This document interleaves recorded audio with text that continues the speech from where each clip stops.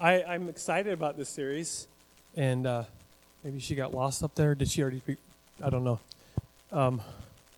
Anyway, we just finished a series, and do you remember, like, one word? What was the topic? What was it about? We just spent 7 weeks on it. Doubt. Thank you. Hallelujah, Lord.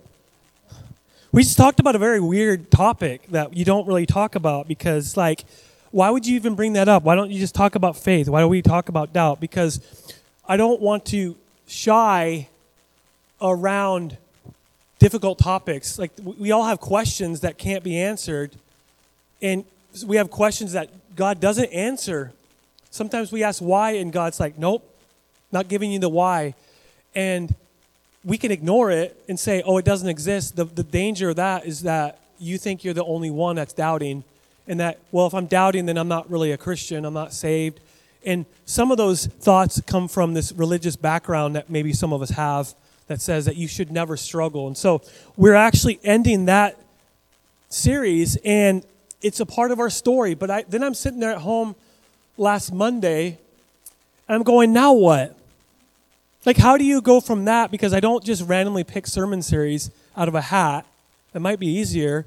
But I wrestle with things. I wrestle with what I want to talk about. I want to be very, I want to listen to the voice of the Holy Spirit, and I want to lean upon Him, and I want to be very timely about what I'm talking about. But I had to springboard off the last series. I can't just leave it because it might, you go, well, okay, so now we doubt God. That's it? You're just going to say we're going to doubt God, the end? That would be a horrible, if this is a TV show and that would be a series ending, series finale, that would be horrible. It's like one of my favorite TV shows of all time was Quantum Leap. Anybody Quantum Leap fans? Time travel. It never ended. It never ended. He said he never went home. He's traveling through time, and he's lost in time. And I guess they're doing it now, a new one, and he's still gone. Which, I mean, the fans are like, no, come on, we want this guy to come home. That was the only. So it was a horrible way to end a TV show. If I were just to say, you can doubt God, it's okay, and then just say the end, it would be very incomplete. Because even though it's not a sin to doubt God, it is not a good place to camp out for the rest of your life. God is calling you and me to have faith, to have trust, that even in spite, I'm going to call it in spite of type of faith. That I have this going on in my life, but Lord, I'm going to trust you. I don't see you where you're at. I don't know why I'm dealing with this. Why do I have that? Why do I have this? I was watching this person on YouTube, this vlogger, and it was on the main page. It was heartbreaking. This person had cancer. I don't know why that was on my main page, but it was their last vlog. Vlog is a video log that someone is just kind of recording their life, and this person had this huge growth on their neck, and that was it. It passed away. It kind of made me tear up a little bit. I was like, man, my point is that how can we look at stuff like that and still say, God, where are we? I still trust you. That's the type of faith, even if we're dealing with stuff that's extreme like that we still say, God, I don't know the why I'm dealing with this, but I'm going to trust you anyway. That's the kind of faith that God rewards. And if you think I'm making that up, wait until the scripture we read today. And that's the kind of faith that God is amazed at. You can amaze God in two different ways. And we're going to talk about that today. How many of us want to please God? How many of us want to amaze God by our lack of faith? Okay, again, if you're doubting God, that's not a sin. Because if you question things and you wrestle with God a little bit, you will get to the truth. If you open up your heart 100% for God to show up, He will show up. I've wrestled with Him, not physically, but I've wrestled with Him in my mind and my heart and asked questions. There are still some questions I have, and some things I've just moved on from and saying, God, I don't know why, but I'm going to trust you and I'm going to keep moving on. And at some point in eternity, I believe that some questions are going to be answered. I go, okay, I get it. I get why that happened. I get, God, why you said no. Because if you said yes to that, then this would have happened, then this would have happened, and my life would have gone a different direction that you want me to. So we're talking about faith this series, all the way up to Easter. Can you believe that Easter is only a month away? It's early this year. You guys look at the calendar and you go, I wish that Easter would always be in April, like the third week or fourth week of April or the first week of April, just the same. And it would just so everybody can plan for it. But it's the last Sunday of March, believe it or not.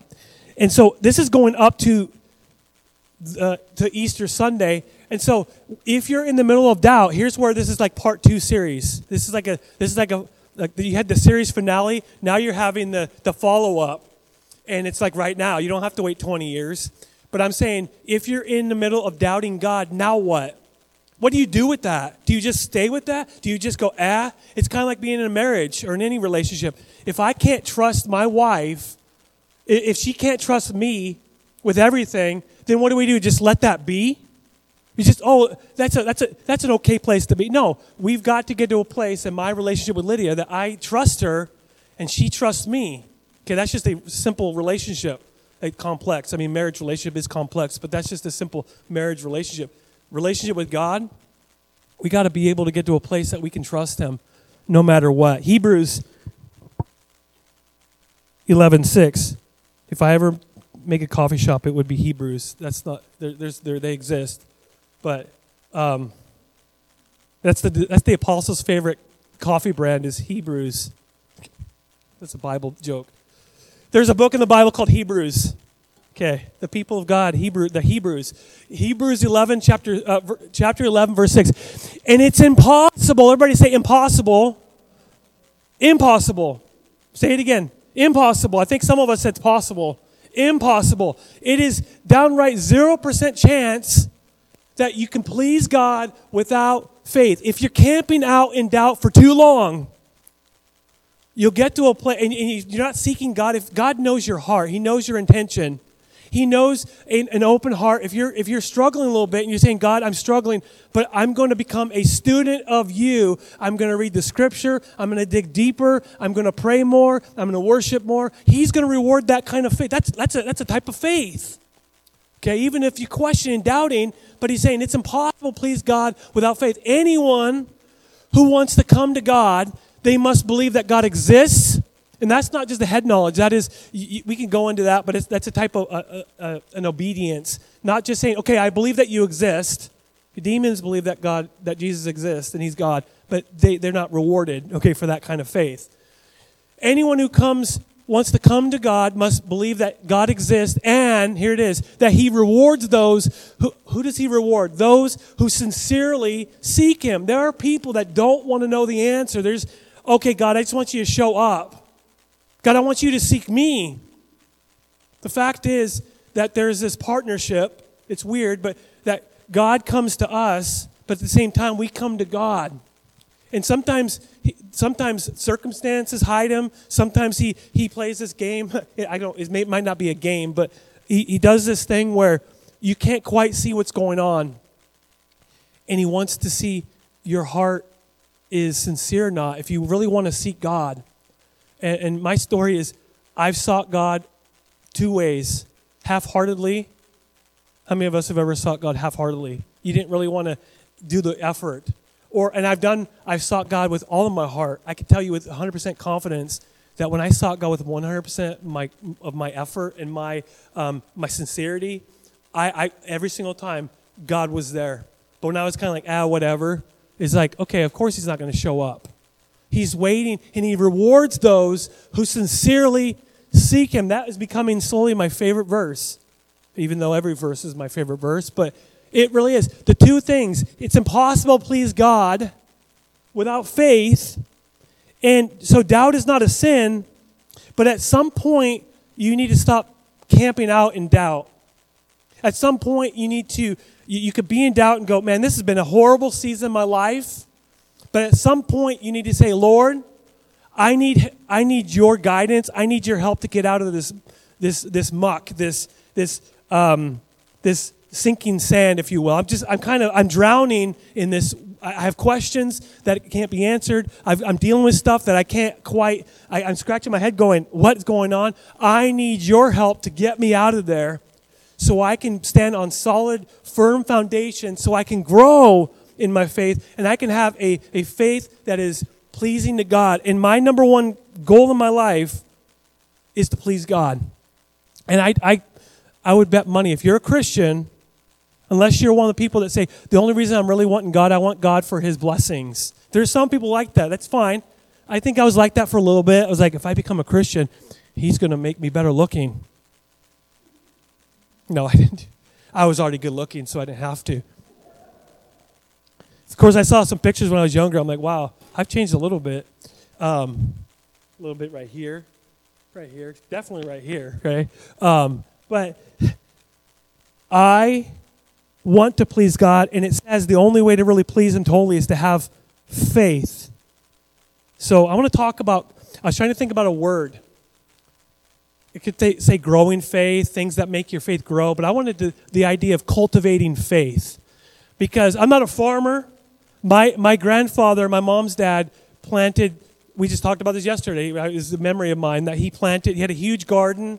He would pick those things and he would can them, and he put them in his little, it was like this outdoor room that you put, what is that called? It's a root cellar, but it was outside. It wasn't in part of his house. It was like this shed. Then you walk in the shed and you go down these steps, and it was like the cellar, like it was the nastiest, dankest room in his whole property, and he had hundreds and hundreds of acres. I mean, he had a bunch of stuff. But when I was just a little kid, he died when I was 12, so I can remember him a little bit. But he would show me. He would always be poking at things, and he was cultivating the ground. He would water it. He would till it. He would stir it up a little bit. He would take out rocks and stuff like that.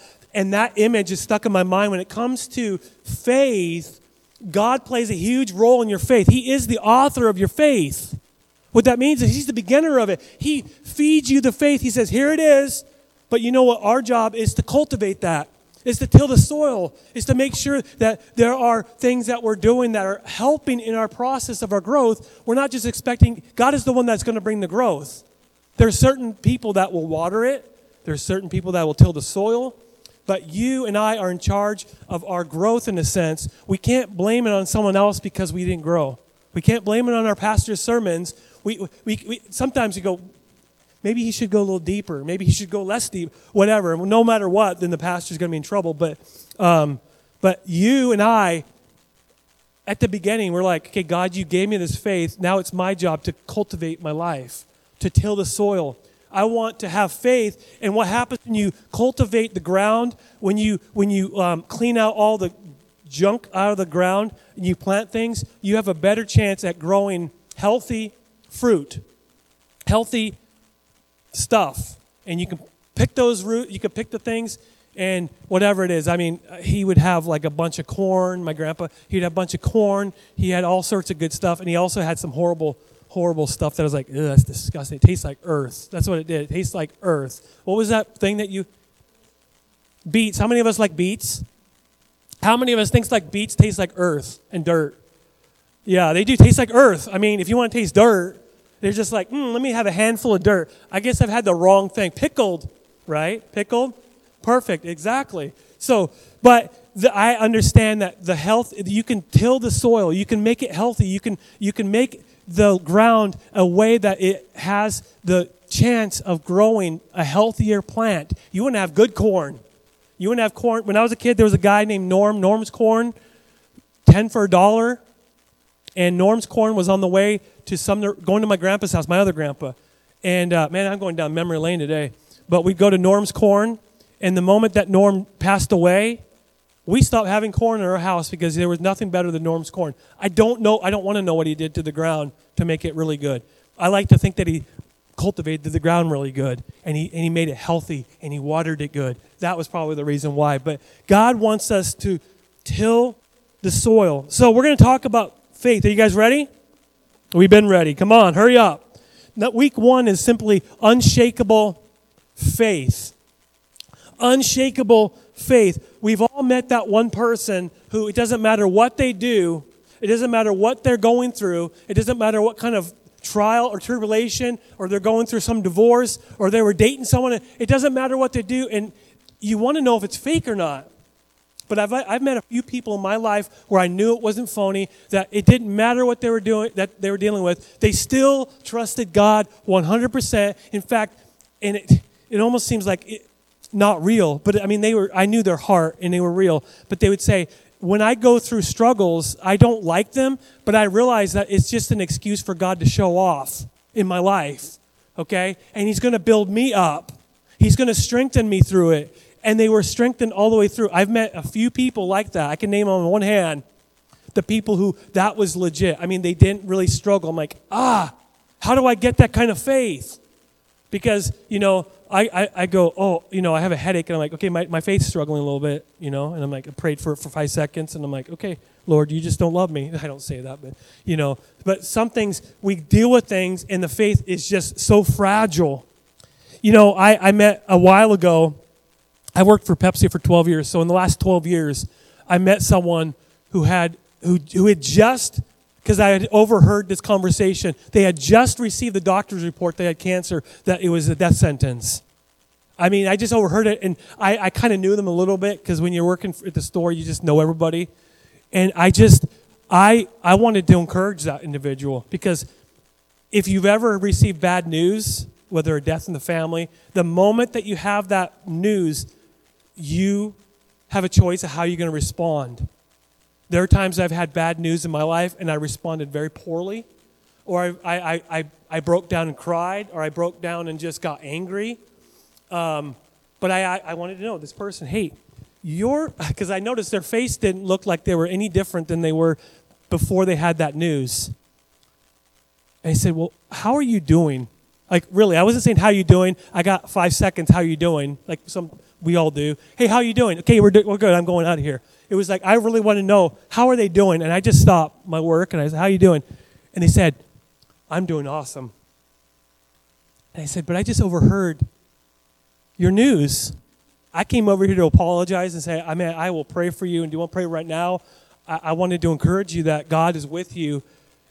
But it doesn't seem, your face is not matching your circumstances. And they said, I'll never forget it, they said that my life here on earth is not the end of the story. In fact, it's the precursor to something that really, this is the trailer before the actual movie, if you will. They didn't say it that way, but I can't remember exactly how they said it, but that's how I interpreted it. That this life is a precursor to something even greater. And I said, so I walked away from there trying to encourage them, but they encouraged me. They challenged me. I said, I need that kind of faith, because when I get bad news, even if it's something that's not life-changing, they're out of coffee, the right brand. I go, are you kidding me, Lord? You don't even love me. I don't do that. We don't do that extreme, but I'm being facetious on purpose. But some people can have extreme life-altering things that happen, and they're still strong in their faith. How is that? How do we get to that? How do we do that? I think it was obvious that they had cultivated their faith over the years. They've dug the ground in their heart. They've dug their faith out a little bit. They took out some rocks. They took out some debris. They took out some garbage that needed to be out of there. Like there's maybe in there. Just use an example, like an illustration. But they planted some roots that got deep in their heart. And the moment that they had horrific news that the doctor said, you're done, basically. It was unshakable. There was a storm in their life that was very strong, and they were not falling over because they had tilled the soil in their heart. They had tilled the soil in their life. They had watered. They had done all this stuff. They've done what they could do, knowing that God is in charge of the growth of our actual faith. But they did what they could to till the soil, to get rid of some garbage that's in the way, and they made the land, their heart fertile for growth. Man, that's good. That's some good stuff. Come on, everybody. I'm getting excited here. Their heart can become fertile to grow their faith. See, when we feed our faith, when we process our faith, when we turn over our faith, when we wrestle with it a little bit, when we cultivate it, when we till the soil, what's going to grow is an amazing faith that amazes God. You're like, how do you know that? There's a scripture that talks about that.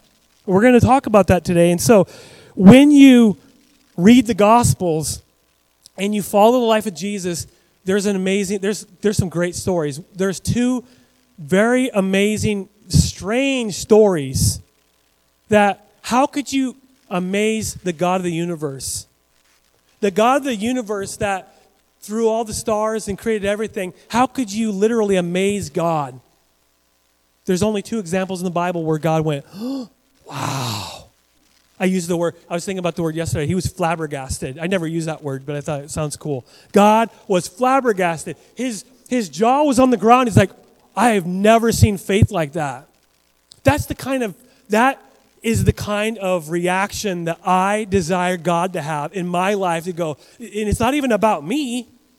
It's about the fact that I trust God so much that the circumstances in my life, even if they don't change, I wish they would sometimes, some of the situations. Okay, can I be human for a second? Okay, some of the situations that don't change, if I was in charge and I'm not, I would go up to her right now and just change it. I'd erase that and I'd write this story instead. I don't like that story. I'm going to have another story, God. But sometimes God says no. Sometimes God says not yet. Sometimes God says, I have something better for you, something different for you. And I really want the kind of faith where God says, wow, you really trust me. You really have confidence in me. And so there's two times. In the book of Matthew, you're going to find the very first time that Jesus was amazed. And in fact, he was flabbergasted. He was in awe. Jesus was walking along with the apostles, and this Roman centurion, this guy that's in charge of some Roman soldiers, in fact, he represented someone bigger than him. He represented the Roman government. And he had people that were above him in authority. So this is a story about authority. Who's really in charge? And he had people underneath him that he could command them, hey, you need to go over there. You need to go over there. And there's not like, well, can you show me where to go? Because I don't know where I'm going. You don't? No. I said to go over there. I have the authority over you. And I'm getting my command from someone that's greater than me, that has more authority than me. And I represent someone that's over here. And they're telling me to command you, and my words are enough. I don't have to baby step you. I don't have to walk you over there. And this guy comes up to Jesus, who I guarantee you just meet Jesus that day. He's been watching Jesus, and he realized two things about Jesus. Number one, he had some type of authority more than people would even comprehend. They're like, he goes, I know he has some type of authority. It's no question about it. And number two, he had power. He had authority, and he had power. When we give God authority and power and say, it's yours, Lord God, it's going to reap 100-fold benefit in your life when we say, God, you have all authority. You have all power. I have no power without you, God.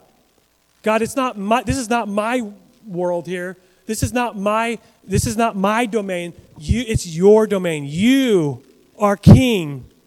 You live on the throne. So we get in Matthew. And the problem with this entire story is that the people of Israel assumed that the Roman people were the enemy. And so God would never, ever, ever do what Jesus is going to do. In fact, the Roman centurion said, I have a servant at home. It's far away from here. Could you just say, be healed and heal him? Would you heal him? Because he's really, really, really sick. And Jesus says, okay, here, come on, let's go. I'll go to your house. How many of us would want Jesus in our house? Would you clean your house a little bit? Here's the thing. I don't think I would. He knows it already. What's the point? Right? My word, look at this pile of garbage. Wow. Did you see your fridge? You got some things in the fridge that you need to throw away. It's been there for too long. We don't. We threw away things a couple days ago. We're good.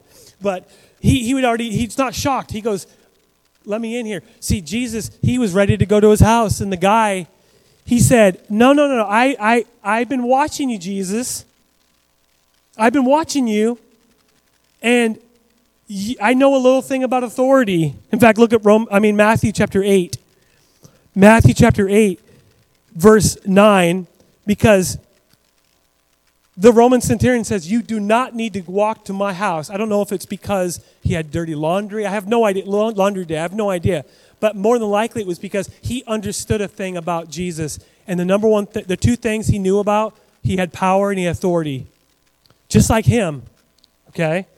Matthew chapter 8, verse 9. He says, this Roman centurion says, I know this because I am under the authority. Everybody say authority. Authority. I am under the authority of my superior officers. Okay, I come from somewhere that they have sent me and they have authority. They've given me authority to do what I'm doing. Okay? And I have authority over my soldiers. In other words, there are people that are, quote, underneath me who all I have to do is just say the word and they have to do it. I have the authority over them.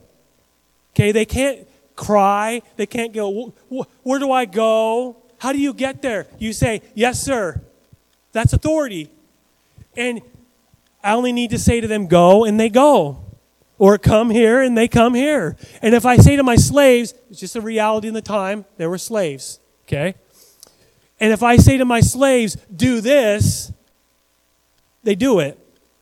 I love this because my soldiers obey me because of who I represent. I represent the Roman government. And Jesus, I've been watching you. And one thing I know is that there's more going on in you than everybody's saying. Some people are amazed at you. Some people want this feeding. Some people want this. But I know beneath the surface of your healing. I know beneath the surface of your feeding of the 5,000. I know what's beneath the surface, you walking on the water. I know it. You've turned water into wine. I know where that comes from. Somehow, someone's giving you that authority. Somewhere, you're getting that power that's not just random. And that's exactly what he says. And he goes, Jesus, the reason why I don't want you to come to my house has nothing to do with my dirty laundry, even though I need to do my dirty laundry today. I would ask Jesus if he's God. I would say, can you clean my laundry? Like just snap your fingers and it's folded and everything's put away. That'd be awesome. But he goes, I believe if you issue the command, it will be done because you have authority. You're large and in charge. You come from somewhere that has power. And that power and that authority is giving you the power and the authority to do in my life, my servant's life, something you don't even need to put your hands on them. See, that takes extreme faith. If I had my choice in Jesus healing me by putting his hands on me or by just saying the word, to be honest with you, I want Jesus to place his hands on my head. I don't know why. I have no idea why. It takes extreme faith to say, now you don't even need to be there. You don't even need to be there. Because I prayed over people with my hand, because it says to do that. Okay, lay hands on people. And I think, well, is that because the power that's in me goes throughout my hand to go into them? I don't quite know. Because apparently, it can just be said, and you can be healed. Jesus doesn't heal the same way twice anyway. But we'll look at Jesus' response, because Jesus is just sitting there, he's listening. The only way that Jesus was ever amazed was through this. Okay? When Jesus heard this, he was what? Amazed. I'm sure the original Greek word was flabbergasted, but it's more like an awe. Like, wow, that faith is awesome. That's really what it is. Like, his mouth is open like, wow. He is amazed. He's flabbergasted. And then he's using it as a teaching moment to the people who are following him, his disciples. Turning to the people who were following him, he said, I tell you the truth. He's saying, in other words, pay attention here. Matthew, take notes because you're going to be writing this later. He didn't say that, but I'm sure he did. But I tell you the truth. I haven't seen faith like this in all Israel. In other words, we believe that Jesus is eternal, but he was born, okay, in the body, in the flesh. He goes, in my lifetime, I've never, ever, ever, ever seen this faith like this ever. I can count it on one finger how many times I've seen this right here. So he's truly amazed. And I'm sitting there going, I'm reading this week going, but why? Wouldn't you be amazed that Peter walking on water? To me, that makes sense. Peter he takes at least 3 steps before he's drowning. But he wasn't even amazed at that. I like to think that God would go, wow, Joel, you know so much about the Bible. You have so much knowledge. You know the Greek. Sometimes I do. Someone else does the work. I just have to find it. I know who to ask. Man, you're really good at that Bible stuff. Man, you could preach. You could do all that. God is never amazed at that. In fact, Jesus would be sitting back there and he doesn't even take notes. He's not going, Pastor, that's a really good point. He wouldn't be doing that. There's only one way to amaze Jesus. It's an unshakable, 100% confidence in Jesus. 100% confidence in Jesus. Not in the circumstances, not in the way that it's going to end, but in Him. He knew that Jesus was the author of the healing. He wasn't seeking a healing, not necessarily. He was seeking Jesus going, I know, I've watched you. You have all authority. You have all power. You have all strength. You can do it. If it's not for you, my servant's going to die. And Jesus is amazed, flabbergasted.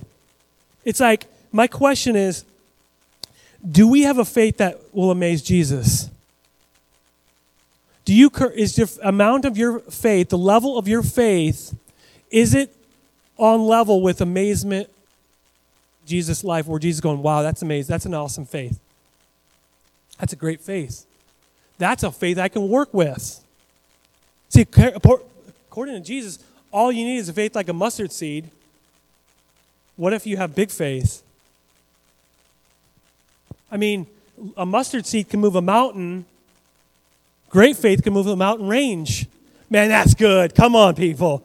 Wow, I just come up with that stuff right on the top of my head. How come I can't do that when I'm writing it?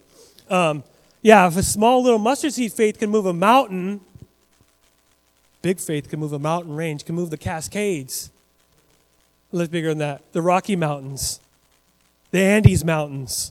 Right? I mean, that would be the faith that pleases and amazes God, but I feel sometimes a little guilty because here I am struggling with my faith, which we just talked about for 7 weeks.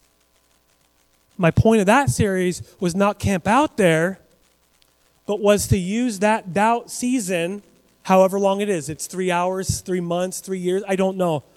But use that as an excuse to become a student of God, dig deep, worship more, praise like louder, I don't know, and do what you can to find God because you're going to find Him. That's the point of doubting. It's not just to camp out there and say, this is a great place to be, because it's not. It's not a great place to live the rest of your life. You know what a great place to live is? Big faith. That's a great place to be. Now, remember, Jesus never was amazed at someone's head knowledge in the Bible. Do I believe in knowing things about the Bible? Of course. Okay? But has Jesus ever once looked at you and said, you know what? You have an amazing amount of knowledge about the Bible. Wow, that is a good insight. Jesus, and Jesus goes, can you say that again so I can write it down? Right? He's never done that. That doesn't amaze him. We know people. We don't have to raise your hand. Maybe it's you, or you know someone. You don't have to point fingers. We all know someone that knows so much about the Bible, yet it doesn't change their lives. Okay, I've been there, done that. Okay, you can go to heaven and go, I know everything about the Bible, and God's like, I don't know you, because it's not even about that. Yeah, do I think that you need to know about the Bible? Of course, you need to dig in. You need to be a student. I mean, I love Bible study. We need to know. We get to know God. Okay, we can dig deep in there, but that's not the point. The point is, God, when I read this, help me to put my confidence in you. Second time Jesus was amazed was on a good time. And the reason why I like these two, they're like two stories that parallel each other, is one time he's amazed something good happened, the other time he's amazed that something bad happened. And I look at my own life and I say, which one do I want to please? Do I want to please God because of my lack? Or do I want to please God because I trust Him with everything? I'll pick this one 100% of the time. But when I doubt, when I live right here, then God's going, you're not really being sincere right now. In fact, in Mark chapter 6, we're going to be there in just a moment, and Jesus goes to visit his hometown. And you know the story. If you've read in the Bible, the people in his hometown don't buy into this Jesus thing because they know him personally. They know his family. You're going to see in just a second. In fact, they can go visit Jesus' sister's house. because they still live in town. If you have a person from town that's coming up and saying, I'm God, you're going to go, cuckoo, right? I mean, if my brother, Jason, who's never claimed to be God, but he said, you know what, Joel, I am God. I'm going, you're an idiot. I would never say that because I love my brother. But, there's something wrong with in here, okay? You're kind of touched right here, and not a good way. You're not that well. And so I don't blame the city for going, we know who this guy is. But the good thing about Jesus, he was doing some good things at this time.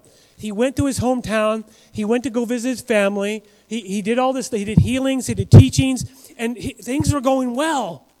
But then and there's always one person, a group of people that raises their hand, and they say, don't you guys realize who this is? This guy is not who he says he is.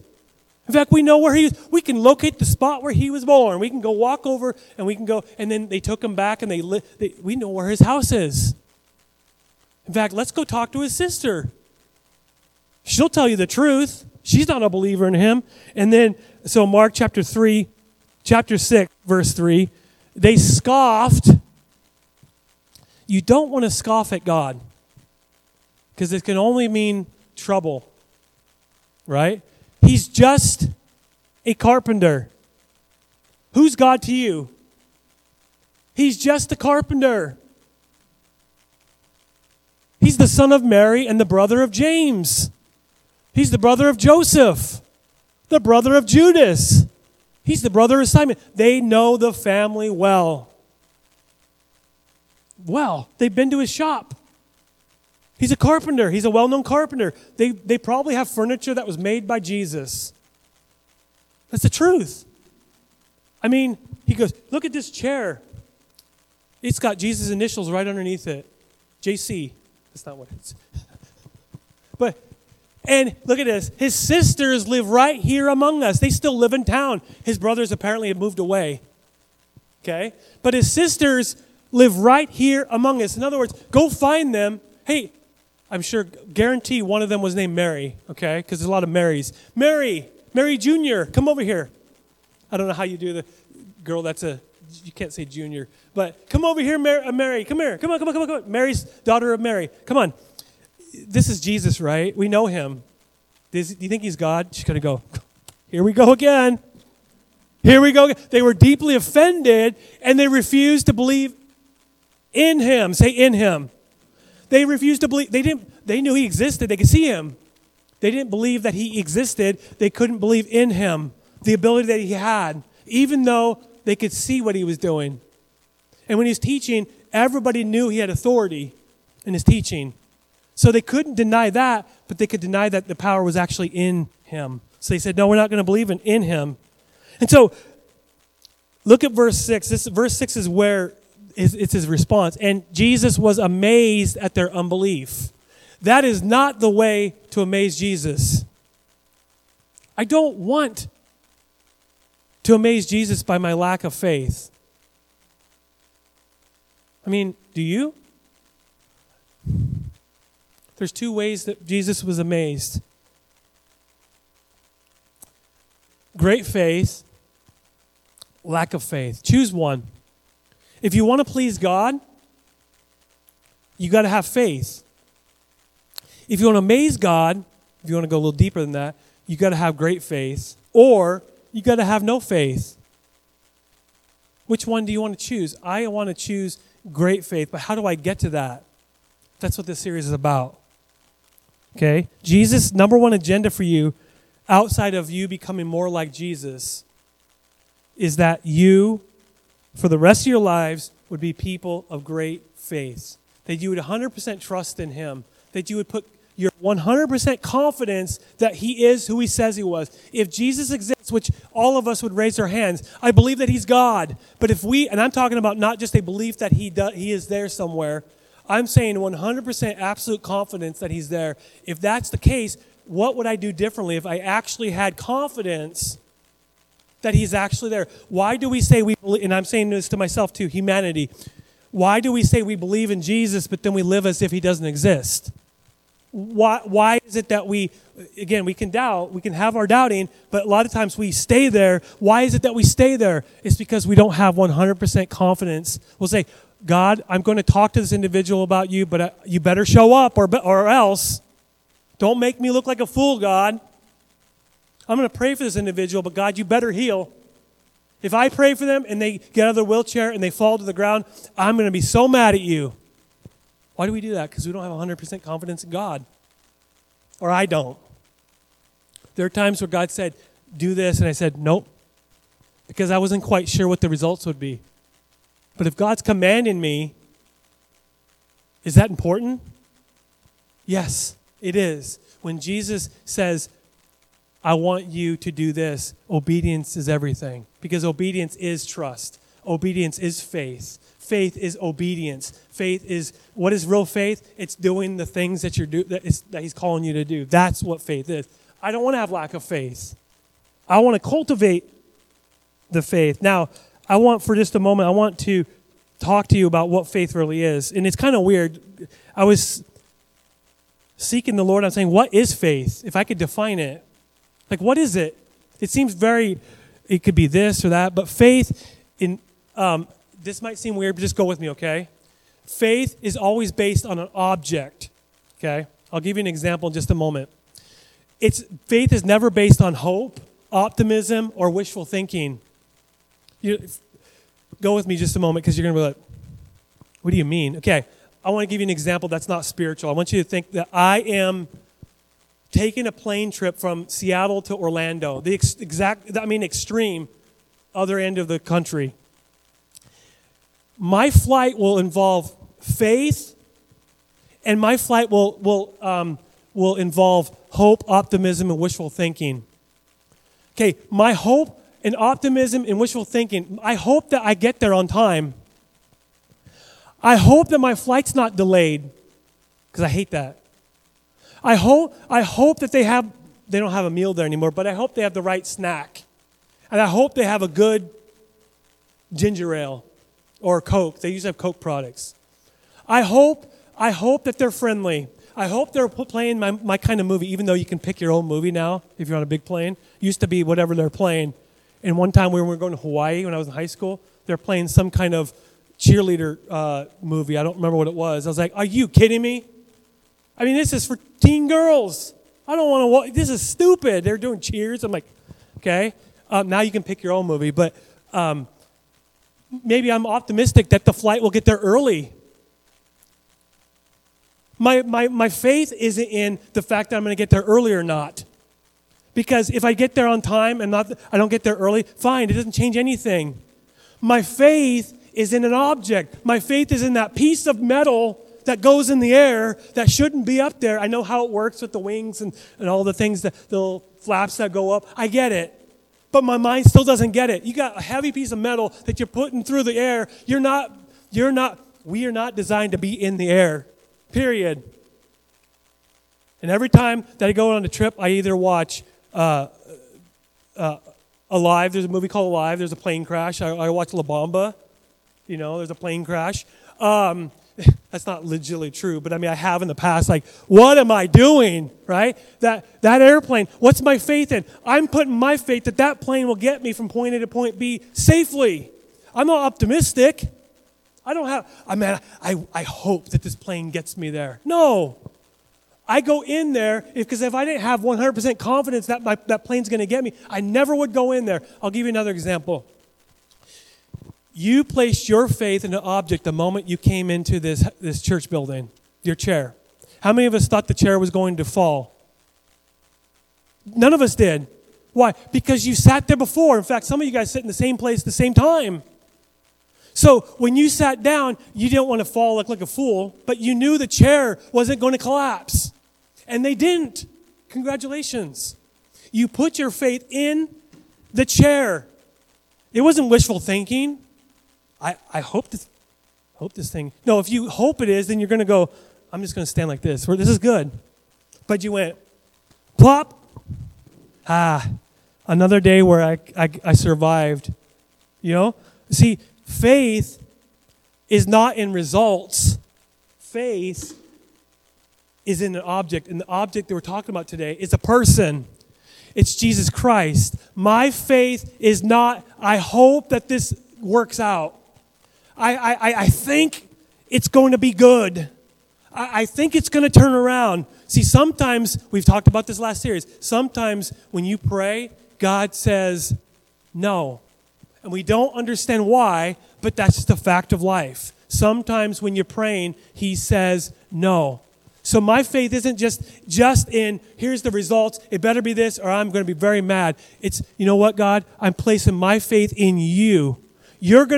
I trust that you're going to get me to where I need to go 100% of the way. And wherever you're taking me, I'm going to trust it. It's not wishful thinking. It's not optimism. It is not hope. Even though those things are fine. Some of you guys are glasses half full type of people. Anybody there? You glass half full type of people? Are you just an encourager naturally? I didn't have anyone raise their hands. Are we a glass half empty kind of church? We're nothing. Okay. You don't want to raise your hand. Some people are half glass empty kind of people. Some people are half glass full type of people. Some people are optimistic. Some people used to be optimistic, but now we're not. Some people are wishful thinking. Those are not wrong things.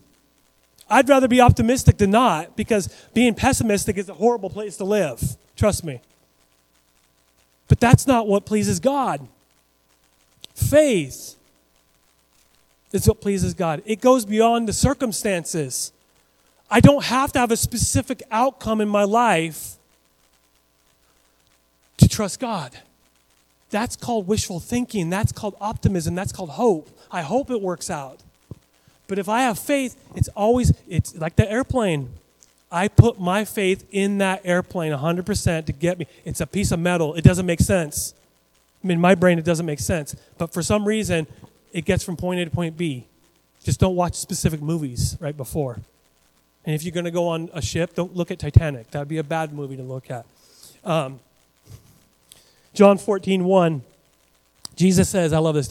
He goes, I don't know how I missed that in my notes. The object of your faith isn't a particular outcome. Okay? John 14:1. Don't let your hearts be troubled. Trust in God. Everybody say, trust in God. Trust in God, and also trust in me. Okay? So he's not saying believe that I exist. That's not true faith. Again, we said this before. We'll say it a million more times. Demons believe that Jesus exists. They don't have a doubt in their bones, if they have bones. I don't think they do, but they don't have 1 ounce of doubt in their life. They know who he is. And that's not enough. To believe that something exists is not enough. You have to trust in Jesus. He is trustworthy. What is the foundation of any relationship? It's trust. You might say love. You might say liking. I mean, if I really want to be in a good relationship with a friend or a coworker, I got to like them. And the fact is, liking someone goes up and down with the weather. Or they might say something you disagree with. They might think different politically than you, and you're like, I can't be friends with them. Well, they don't believe everything I believe about in this part of they go to a different church. They have different doctrine than me. I can't believe that's every relationship is based on trust. My relationship with my wife, the best thing about my relationship with my wife is we've been married almost 20 years. We trust each other. We do. I don't have to sit there and wonder where she's going to be at night. And vice versa. Have you ever wondered that? Never. Not once. We're pretty predictable. That's good. Okay, I can trust her. And there are moments we had conversations. She said, I trust you, right? She trusts me, right? Right? 100%, right? Perfect. Even if it's not, just say yes for the sermon illustration. But if I were to break that trust and confidence in Lydia, we couldn't have a marriage. We could, but it would be very unhealthy. If I can't trust her, if I can't put my 100% confidence that she'll be there every night, and that when I'm at my worst, she's there for me, we don't have a real marriage. We're roommates. Which, I mean, if she pays her half, I pay my half, fine, that'd be great. But we have a deeper relationship than that. I pay for it. No. But what's the foundation of any relationship? It's trust. What's the foundation of your faith in God? It's 100% trust in Him. It's 100% confidence that He is who He says He is, and His ways are better than my ways. 100%. If I go into a season of doubt, I'm still going to trust Him because I'm going, you know what? Oh, I don't like this. You can say, I don't like it, Lord. I don't understand. He understands that. He knows. But we can go back and go, God, help me to trust You. God is honored. He's most honored by our living, active, death-defying, in spite of, trust in Him. That's the kind of faith that He wants us to have. God is most honored by our living, active, death-defying, in spite of type of faith in Him. Every other faith is a cheap imitation. I've been there, done that. He's only pleased and He's only amazed at 100% confidence. And to go, how does that happen? Well, what would you do? What would I do if I was 100% confident God was with me? What would I do different? That question has been bothering me all week. Because I will be the first to tell you, there are times in my life where I've said, I trust You, God, but I haven't lived like I trusted Him. Why is that? Because I don't have 100% confidence. Why is that? Because I'm human. Or I haven't cultivated my faith like I'm supposed to. I've kind of taken a back seat. I've taken whatever type of thing. What would you do differently if you were 100% confident that God was leading you and guiding you and He's with you always? And no matter what happened, He was still walking you through that. If you got a note from the doctor that said you're going downhill very fast, you realize that no matter what the outcome is, God is still walking with you. He's not walking with you only when the outcome's in your favor, what you think is your favor. It's the outcome is whatever God's will really is. Not my will, but Your will be done. We're going to be done in just 30 seconds. We're going to talk about 5 ways to cultivate an amazing faith. There are 5 tools, if you will, that you can dig. I was going to have tools up here, but all the tools I had were full of dirt and mud. So I was like, no, I better not. 5 ways to cultivate an amazing faith. What are they? To be continued. Look at that cliffhanger right there. Oh man, what am I going to do? So we're going to close, but me and Lydia were talking right before the service. Nobody else was here. It was just us. And there's going to be a song on the screen. So I want us to close with a song. Once the song's done, you're free to go. Okay? But I need you. There's going to be lyrics on it. There's going to be all that, and it's a song. What's the song called? Trusting, wow, amazing. Okay, trusting God. There you go. It's almost like we planned it.